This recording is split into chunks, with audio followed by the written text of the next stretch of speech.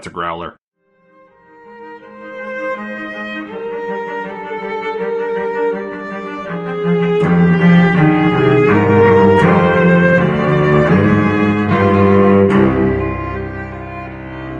Hi, welcome to Beauty and the Beastly Minute, the podcast where we analyze and theorize about the 1991 film Beauty and the Beast. We are going over minute 19 today, and we're super excited to again have Rick and Julia Ingham from the Mad Max Minute podcast with us again today. How are you guys? We're doing great. Glad to be back. Awesome. And of course, my name is Janae. I'm one of your co-hosts. And I'm Bobby. And we're going to dive right in. So today, our minute starts off with Belle checking out the door to see if Gaston has left after his failed proposal, and ends with Belle singing, "I want so much more than they've got planned." This is a song minute, everyone. So, first off, I was wondering, how long did she wait before she opened the door to check and see if he was gone? Well, considering that the wedding party is gone, a couple hours? It would have taken quite some time to clean all that up. How long did it take them to take down that whole getup? Right. If it was me, I probably would have waited maybe 5 minutes. Mm-hmm. But I also would have been, peeking through the window to watch him the entire time. Yeah. Well, she's got that great contraption She's got that to thing. peek. Exactly. I would love to imagine that the other end of that contraption is kind of like the robotic eye from, the Return of the Jedi outside of Jabba's palace. It just kind of, a ball pops out of the wall and is looking around, speaking in that weird alien language, which is why he busted in. You know, this ball came out in his face, shoot, and then he's like, I'm just going in. I don't speak Bocce. Yes, I definitely think that's what it was. Mm-hmm. Let's see. That's all Belle needs. She needs a doorman with, weird head tentacles to say, Yowanawanga Belle no bother. Well, obviously, whatever it was, it didn't work very well because he still came in. Well, she has the chicken. She has the chickens Okay. and some goats. Where were all of these animals before? I wonder if Gaston has the opposite of animal affinity, animals just instinctively know not to hang out near him. They know that he's going to hunt them down and shoot them. It's got that murdery animal vibe. I think what happened here is that Belle was in the middle of her morning chores, and she went inside for something, got distracted by the book, which I know I've done before, and you sit down, you're like, I'm just going to read a page, and then 3 hours later, somebody's banging on your door, because we see the bucket of feed that she left here as she was going inside to do whatever she needed to do, and she probably left, the goat pen and the chicken pen open, so they were just chilling in there until, a few hours had passed and people left, and they start wandering out into the yard. She must have been reading literally all day then, because if she was doing her morning chores and that's when she got distracted by her book, when she, later on in this minute, when she, runs across the lawn or yard or whatever, it's, starting to be sunset time. The clouds have, orange and pink.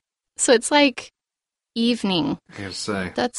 Yeah, I think we just saw a day in the life of Belle. It takes her all day Start to get through her chores because she spends most of the day reading. Yeah. Those poor animals haven't eaten all day. No wonder that's why they go after the feed there's no tomorrow. Well, this is why Maurice is so obsessed with building automated systems, automated wood choppers, so that he doesn't have to rely on his airhead of a daughter. Oh! Those fighting words. Oh my goodness. Yeah, call it like I see it. I think it's funny that once again, this is the second time in the movie that she's talking to animals, which they do not talk back like in many other movies, Disney movies, but But they do seem to be listening to her. Oh, they're totally listening to her. They're totally listening to her. They're her only friends. And I was thinking about it because I have one sister who, she loves cats, loves animals, trains dogs. She can take any bad cat and love them into goodness. And I think that she just like has this way with animals maybe that she just can't work it out with people, and so instead all the animals just love her and pay attention to her and listen to her, and she talks to them. Well, she is a Disney princess, so that's pretty par for the course. This is true. This is true. Which is interesting also because I was thinking, okay, if she does have this particular way with animals, then that is, like, really good, especially if she knows how to deal with, what's the word? With animals that have poor behaviors. It's perfect because she's going into a world where she's going to be dealing with this beast who is acting like an animal with poor behaviors. And she works her magic on him. So I thought that was interesting. Interesting, Janae. I never thought about that parallel before. Mm-hmm. That animals are her only company right now, and I think probably that's fairly normal that Maurice is down in the basement.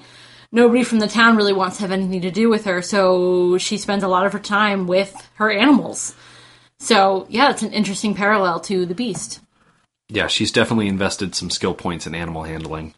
Yeah. I mean, she tells the sheep earlier in the day before about her book that she's reading, and in here she's telling them about this awful man who proposed her. I just think it's funny that they're like her confidant. That's who she goes to talk to about her boy problems or her books or whatever. Chickens and goats. Yep. And sheep. Not in this minute, but previous minute. Yep. So one thing I love about this minute is just how well they did her gestures and the attitude they give her. I mean, you can feel the realness of how turned off she was by what just happened. And, trying to convey that to the animals, she does a very good job. And especially I love how the animators captured that in how she moves and the actions that she physically does. Mm-hmm. Another interesting thing about her movement is that some of the animators in a documentary I was watching, they were talking about how they really wanted to make her really graceful. And they studied a lot of ballet dancers, and they patterned a lot of her movements, especially in this section, after ballet dancers. And she definitely is very graceful as she, lopes across this field while she's singing. She has, pointed toes and stuff, which just makes her all the more beautiful, I guess. I don't know. Yeah. Before she really starts getting into the song, she says something. She says, "Me, the wife of that boorish, brainless," and then she kind of trails off. And I appreciate that it's not just us that is seeing this in Gaston's character, that she has that awareness that apparently no one else in the town can see. She's pretty much hitting the nail right on the head. Yeah. Of why he's not a good person. But then she launches into the song, and she's like, "Madame Gaston, can't you just see it?" And I'm like, hold on for a second. Typically, when, you say Mr. or Mrs. So-and-so, which is essentially what she's saying here with Madame Gaston, you use the surname. So, my question is Gaston Gaston's surname, or is it his first name, or is he just like Prince, where he just has the one name? Oh. And I could not find the answer on my own. I'm guessing it's his surname. Like LeFou. I assume that LeFou is his surname. Mm-hmm. Because isn't that the way men talk to each other? Calling them by their last names? Oh, what if they both share the same first name? Yes, because I was going to point out, we have friends who we call them both by their last names because they have the same first name. What if they're both named Pete? Or something like that. Pete. Like Pete Gaston and Pete LeFou, and they were friends in grade school because they had the same first name, but then they were like, well, we can't just call each other Pete and Pete because that's a Nickelodeon show and totally different company. So then they just went by their last names. That would make a lot of sense. That is a very interesting theory that I like. Yeah, I think it's his last name. Mm-hmm. Let's do it. Now I'm so curious what his first name is now. Well, I mean, we must remember that they weren't exactly that worried about details like first and last names in this movie, considering that Beast never is called by anything else except for Beast in the movie. Yes. And he is the main character. So at least Gaston gets some sort of name. Right. They're like, well, he's got a name, so what else do you want from us? And, okay, all of a sudden I'm drawing a blank. Do Belle and Maurice have a last name? Not that we know of, I don't think. Not that we know. Yeah. Which so it is interesting that they're called by their first names, but Gaston and LeFou go by their last names, which... Yeah. I like the idea that that's a bro thing. That they're bros, and so they go by their last names. Yeah. When they're broing out and doing bro stuff. Yeah. I love it. So I love also in this minute the scenery. Oh, absolutely. It's beautiful. It's just so gorgeous. Belle has her very own Sound of Music moment, and she's running on the field, and it's pretty. And that river and the mountains, Bobby, does that help you at all in figuring out where in France this is? I haven't done any satellite image searches for it yet, but hopefully it will. Come on, get your act together. Yeah. You know what? That's not as easy as it sounds, especially when the movie is older. Like, this is like 22 years old. Like, a lot changes. I mean, really I run into that. Town there now. Yeah. I mean, I try and look at satellite footage for when we're doing Mad Max Minute, and that was like 30 years ago, and everything looks different. So I can only imagine how the area of France this was animated in has changed over that time. Well, the good thing is I don't have to find a real place. If they even based it on a real location. I was going to say, if it's even based on a real location. Just have to find something that looks similar. One thing that's crazy about this vista, though, is Belle has this within walking distance of the house all the time, and she chooses to hang out in a chair in the kitchen or whatever it was when she could be on this hill all the time. Right. She could still be reading her books. Like this hillside. Just like outside in the fresh air. It's amazing. In the view. Well, but then she would have to admit that she's not doing her chores like she's supposed to. She is ditching to go read in the field, whereas if she's in the house, she just stopped for a second to read a chapter. And it just, happened to be a longer section than she expected. That took her all day to read. I tell you, if we had a piece of property like that, I'd have a couple of Adirondack chairs out there, all the time. I think at this point in the scene, we get to see that she is still a teenager. She's still kind of young. I mean, she goes out there singing about how she wants adventure. And, she's in this beautiful place. And then she says, I forget exactly what the line is, but she wants someone to share it with and someone that understands her. So she's not just looking for an adventure. She's looking for a companion in that adventure, or maybe a companion is the adventure. But my thought during this is that what she has isn't good enough for her. In the happy living situation that she has, the beautiful countryside that she has, that's not enough. And if she was a perfect person, then we'd say, okay, you need to be content with what you have. But because she's a 17-year-old teenage girl, no matter what it is, she's not going to be happy with some part of it. So I think we get to see a little bit of her immaturity in that she's not happy with what she has. Yeah, she says, I want adventure in the great wide somewhere. I want it more than I can tell. And for once it might be grand to have someone understand. I want so much more than they've got planned for me. I think it's, people give a lot of flack about this song, this reprise because they're like, oh, Belle thinks she's so much better than everybody else, and she thinks this poor provincial town isn't good enough for her, and she wants adventure, and she thinks nobody understands her, whereas I think that's going a little off the handle because in reality, she doesn't have any friends. Can you blame her?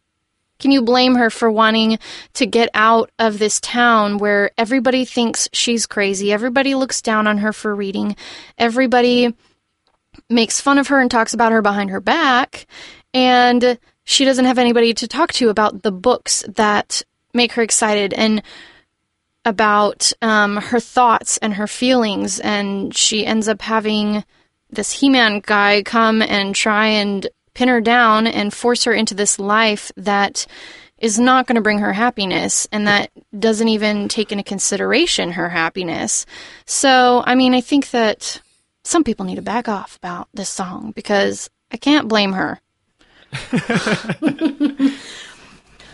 My only issue with the song is that she talks about other people having a plan for her, and I want to know what her plan is for herself. She needs more than wistful, I want adventure, I want someone to share that adventure with. She's 17. In this day and age in France, she's an adult. She needs to have a plan. And if that's what she wants, fine. She can go out there and get what she wants, but she needs a plan. Yeah, I mean, she basically says she wants adventure in the great wide somewhere, and it's like, okay, well, maybe next time, instead of borrowing an adventure book, maybe borrow a geography book and just pick a place to go. Yeah. You know? Well, I mean, I kind of can relate to her a little bit in that moment because sometimes when we're caught up in the day-to-day living of our lives, we know we want more, but sometimes it's hard to pinpoint even what you yourself want. I mean, have you guys experienced that, or is it just me? Oh, no, we've definitely experienced it. And one of the solutions to that we have found, being a couple, is to sit down and talk about it, which she could do with her dad. I know he's probably not the ideal person because he is kind of out there, like he's a genius, but he's kind of flighty. Yeah. But he's kind of the best that she's got to sit down and have a conversation about, well, this is what I want, but I don't know how to get it. Or right. What can I do to move forward towards something else? She probably could turn to that bookseller guy as well, because he seemed to have a pretty decent head on his shoulders. He did. Has tons of books. I mean, he's got a globe in his store. He probably could have been a really great mentor to her. Yes, and I agree with Rick mentioned about what books she was reading. She seemed to have an affinity for fairy tale-like books, which is fantastic. Reading is reading, and even fairy tale books, while they might seem light or fluffy, they teach us, they have moral stories, and they teach us about critical thinking and cultures from around the world, so they're very valuable. But if she wants to go out into the world, and she needs to know about economics. She needs to know about chemistry. She needs to know mathematics.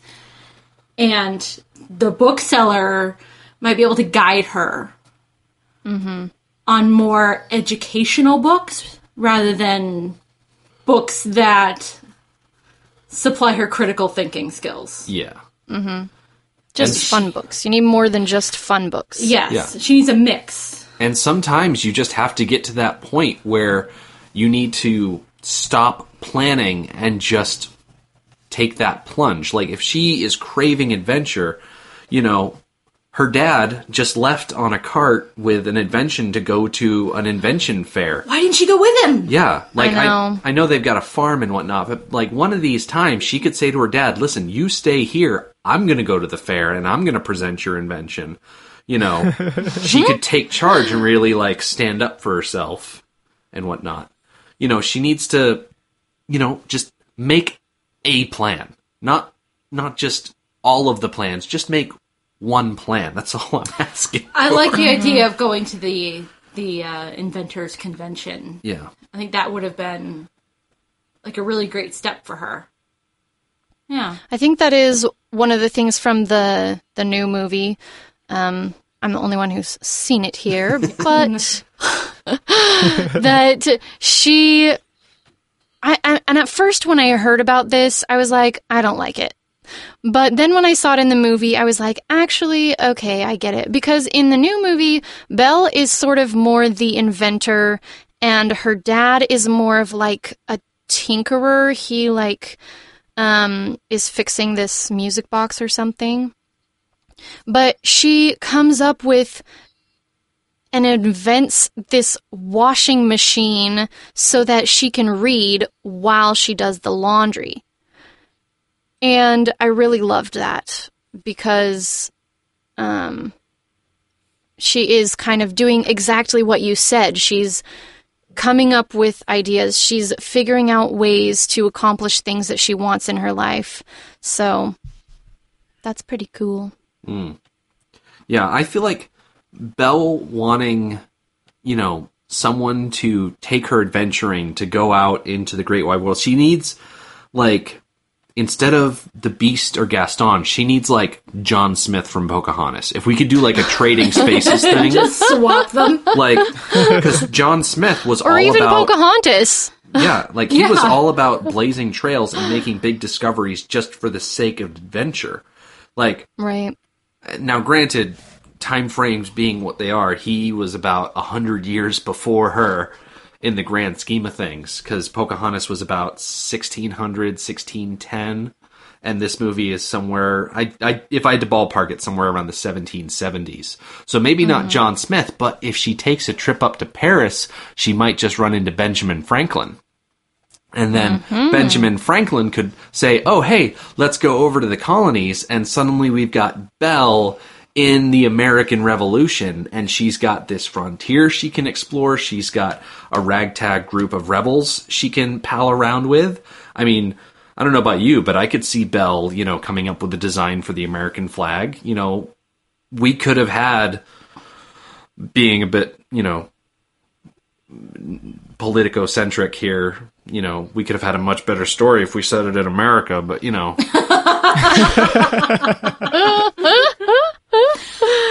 instead of this namby-pamby French feelings, whatever.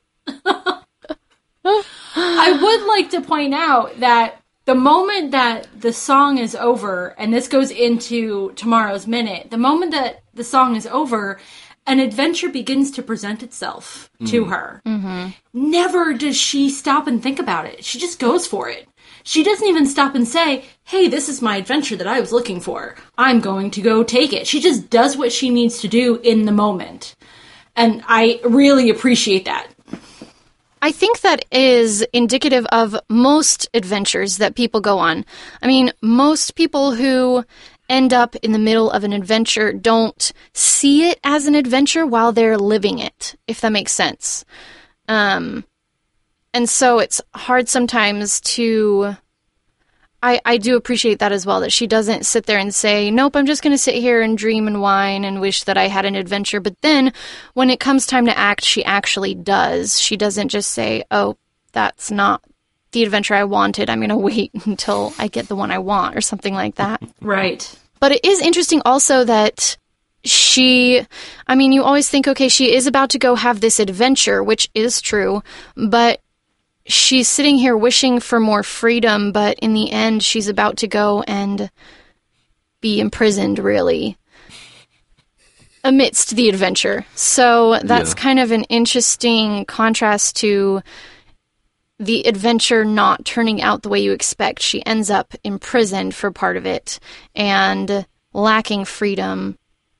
But I would still say it's an adventure, even though she is a prisoner, if that makes sense. Yeah. Yes, I think that juxtaposes the scene where she was singing the song, specifically the scene where we come up over the trees and we can see the mountains and the river, and she's feeling confined by her station in life while she's standing out in this wide open that she wants to have adventure in. Rick, you mentioned Pocahontas. Mm-hmm. she has responsibilities, she has things to do, but she just goes out and hangs out in the woods all day and has adventures every day, jumping off cliffs into the water, and she has an animal sidekick. And she has these adventures every day. Belle could do the same thing if she wanted to. She could go out and explore the woods. So she has this freedom, but she's not utilizing it. She still feels trapped. So then she goes on this adventure, partly to feel free, where she ends up being trapped for part of it. Mm-hmm. Mm-hmm. Yeah, I think one of the things that really stands out to me about Belle is that, she doesn't really think about leaving home to find her dad. And I know that we're getting into tomorrow, so I'm not going to say too much more on it, but she doesn't plan, she just leaps because someone is in danger and she needs to go help them. But like I said, we're going to go on to that tomorrow. But before we get too far out from this song, I mentioned off microphone that I went and found an MTV.com article where they ranked the I Want songs from like 13 different Disney movies, where the prince or princess of the movie is singing their classic I Want song, which happens, a lot in these Disney movies. Do you guys want to hear the list? Yes, please. Yeah. Okay. So we are starting at the bottom with number 14, and we're going to go up to number 1. So number 14 is the song I'm Wishing from Snow White and the Seven Dwarfs in 1937. And the explanation of why that one is scored so low is kind of, it was Disney's first major outing. It was kind of, them testing the waters. And then it's also an I Want song that gets interrupted by the Prince character. So it wasn't truly, Snow White's song. It was like turned into a duet. So the next one after that, 13, is I Wonder from Sleeping Beauty. And I Wonder doesn't score higher because it's overshadowed so drastically by Once Upon a Dream. Like, I Wonder is kind of like, I wonder if I can be loved, and then it's like, you get that other song where it's like, I know you, but it's so much better, so it's overshadowed by its own movie. It is so much better. Anyway, number 12 is A Dream is a Wish Your Heart Makes from Cinderella in 1950. That one kind of loses points because it isn't so explicitly an I Want song, but it's still like an expression of Cinderella's desire for her life. Number 11 is actually a more modern one, For the First Time in Forever, which is sung by Princess Anna in Frozen. And that one, it's very busy, and it just pales in comparison. It's another one where a later movie in the song overshadows it, so it gets bumped down the list. So now we get into the top 10. So number 10 on this list is I Just Can't Wait to Be King from The Lion King in 1994, which is, it's so blatantly an I Want song, and it's so vapid because Simba is so spoiled at this point that all he cares about is exploiting his position. So it's just not as genuine as ones further down on the list. So number 9 is Just Around the River Bend from Pocahontas in 1995, which I really enjoy watching Pocahontas because the characters in that movie are just sublime. They run the gamut from great to awful and everything in between. And Just Around the River Bend is more of that kind of supposing about the future and trying to decide, the whole where life is going to take you type of thing. Right below that, or right above it, I should say, in the number 8 slot is Let It Go from Frozen in 2013, which surprised me that it was in the number 8 spot because Let It Go was so pervasive. Like everywhere you look, you got Let It Go. And it was great, but it was more about, finally coming out of your shell instead of longing for something else down the road. So by criteria, it got bumped. So the next one above it is number 7, When Will My Life Begin from Tangled, which definitely fits more into that I Want category because it's all about Rapunzel dreaming about life outside the tower. that whole longing to be free. Number 6 is How Far I'll Go from Moana. This is the newest one on the list in 2016. And, my gosh, Moana is just the best movie. I literally just saw that for the first time last week. It's really hard not to like Moana. It's so good. I loved it. You're welcome. The thing I love about How Far I'll Go is just that balance of like responsibility versus desire to do more with your life. It's kind of like a better version of Just Around the River Bend, if I can be so bold as to say that. So, getting into the top 5, number 5 on this list is Go the Distance from Hercules, which, while it's not sung by a princess, it is just inspiring. Fabulous. It's a really good fantastic song. Number 4 is another newer one from 2009's The Princess and the Frog, Almost There. And that song is amazing because Tiana has no supposing that a fairy godmother is going to swoop in and do stuff for her. She is bound and determined to use her own blood, sweat, and tears to achieve her dream. And she just gets to sing this lovely song about how she has worked so hard. And things are starting to go her way, and this dream that she has is finally within her reach, and it's really inspiring because it's not listless and, it's yes, I have done it. I am almost there. It's great. So number 3 is from Julia's favorite Disney movie, Reflection, from Mulan. Mulan is awesome. Yeah, Mulan is absolutely my favorite Disney movie ever. I could watch it just on repeat. Yeah, and the thing that's awesome about Reflection is that Mulan wants to break out of her social confines. And she has this dream of being true to herself, not to reference a 98 Degrees song played in the credits of that movie. But, her want song is, it's not selfish. It's heartfelt and true. And, she goes on to do amazing things in that movie. It's really inspiring, that idea of, when will her reflection show who she is inside? It's great. So the number 2, we are in the top 3. So number 3 was Reflection. Number 2 is the Belle reprise from Beauty and the Beast. So they specifically talk about the 1-minute reprise that we just talked about and how it's such a simple declaration of what she wants out of life. Like we've seen in the main part of Belle, what the town thinks about her. Well, this is her chance to really tell us how she feels about herself.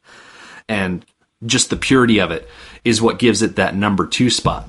But unfortunately, it cannot topple the number 1 spot from 1989's The Little Mermaid, Part of Your World, which is just the quintessential I Want song. Because you mix that wanting what is unattainable and the sincerity of it and just the heartfelt way that Ariel goes about singing it. Like, I can understand why it got the top spot, even if I am a little bummed out that Beauty and the Beast didn't take the number 1 slot. I think Ariel got it because her desires to her in her own context are so unobtainable. Everybody else, they have these hopes and dreams of things that could actually happen. But for Ariel, they can't. Yeah, it's literally impossible. It's literally impossible. Unless you have magic. Yep. And she's so desperate. And that desperation is what makes that song so powerful. It's a hard one to beat. Mm-hmm. There are lots of great songs on that list. Yeah, it's really hard to beat any of them. Thank you for sharing that. Well, that kind of ties into a point that our researcher Sally had. She made a note that Belle's need is a spiritual need versus Ariel. and some of the earlier princesses, they have more of a physical need. So Belle longs for adventure, whereas Ariel wants legs so she can get a man. Cinderella wants a dress to go to the ball, and Belle isn't really sure what she wants, but she knows it's not in her village. And so we see kind of different types of wants that these princesses are singing about. I'm reminded of a phrase that I heard a lot when I was growing up, and that phrase was, "How does it feel to want?" And I imagine it feels like being a Disney princess. Oh. Say, there's a character in Mad Max who has a tragedy befall him, and one of his friends confronts another character on his behalf, and the line that we enjoy quoting from that movie is, "Kundalini wants his hand back." So if Kundalini ever sang a song, he would sing about that lost appendage. Oh. Never mind how he lost it. That's not important right now. Oh my goodness. If people are really curious about Kundalini, they can listen to our podcast. Oh, I love it. Well, I think that about wraps up this minute. Speaking of your podcast, where can people find you? So if people want to track us down, they can go to our website, which is madmaxminute.com. They can follow us on Twitter at madmaxminute, like us on Facebook, and join our listener society, Mad Max Minute Beyond Microphone. Awesome. And I would definitely recommend you guys check that out. Even if you haven't seen the movie, the way that they talk about it is very inclusive, where you can understand what's going on and get into the story without actually knowing what happens in the movie. So definitely go check out their podcast.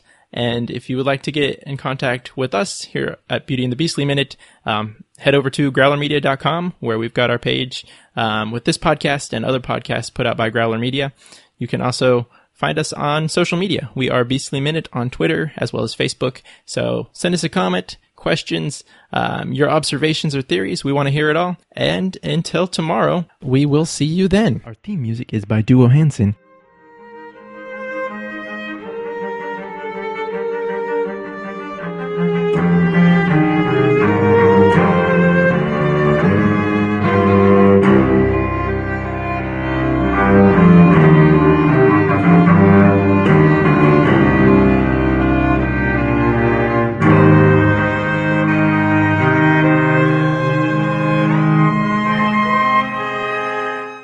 Wow, something is really different on the Growler.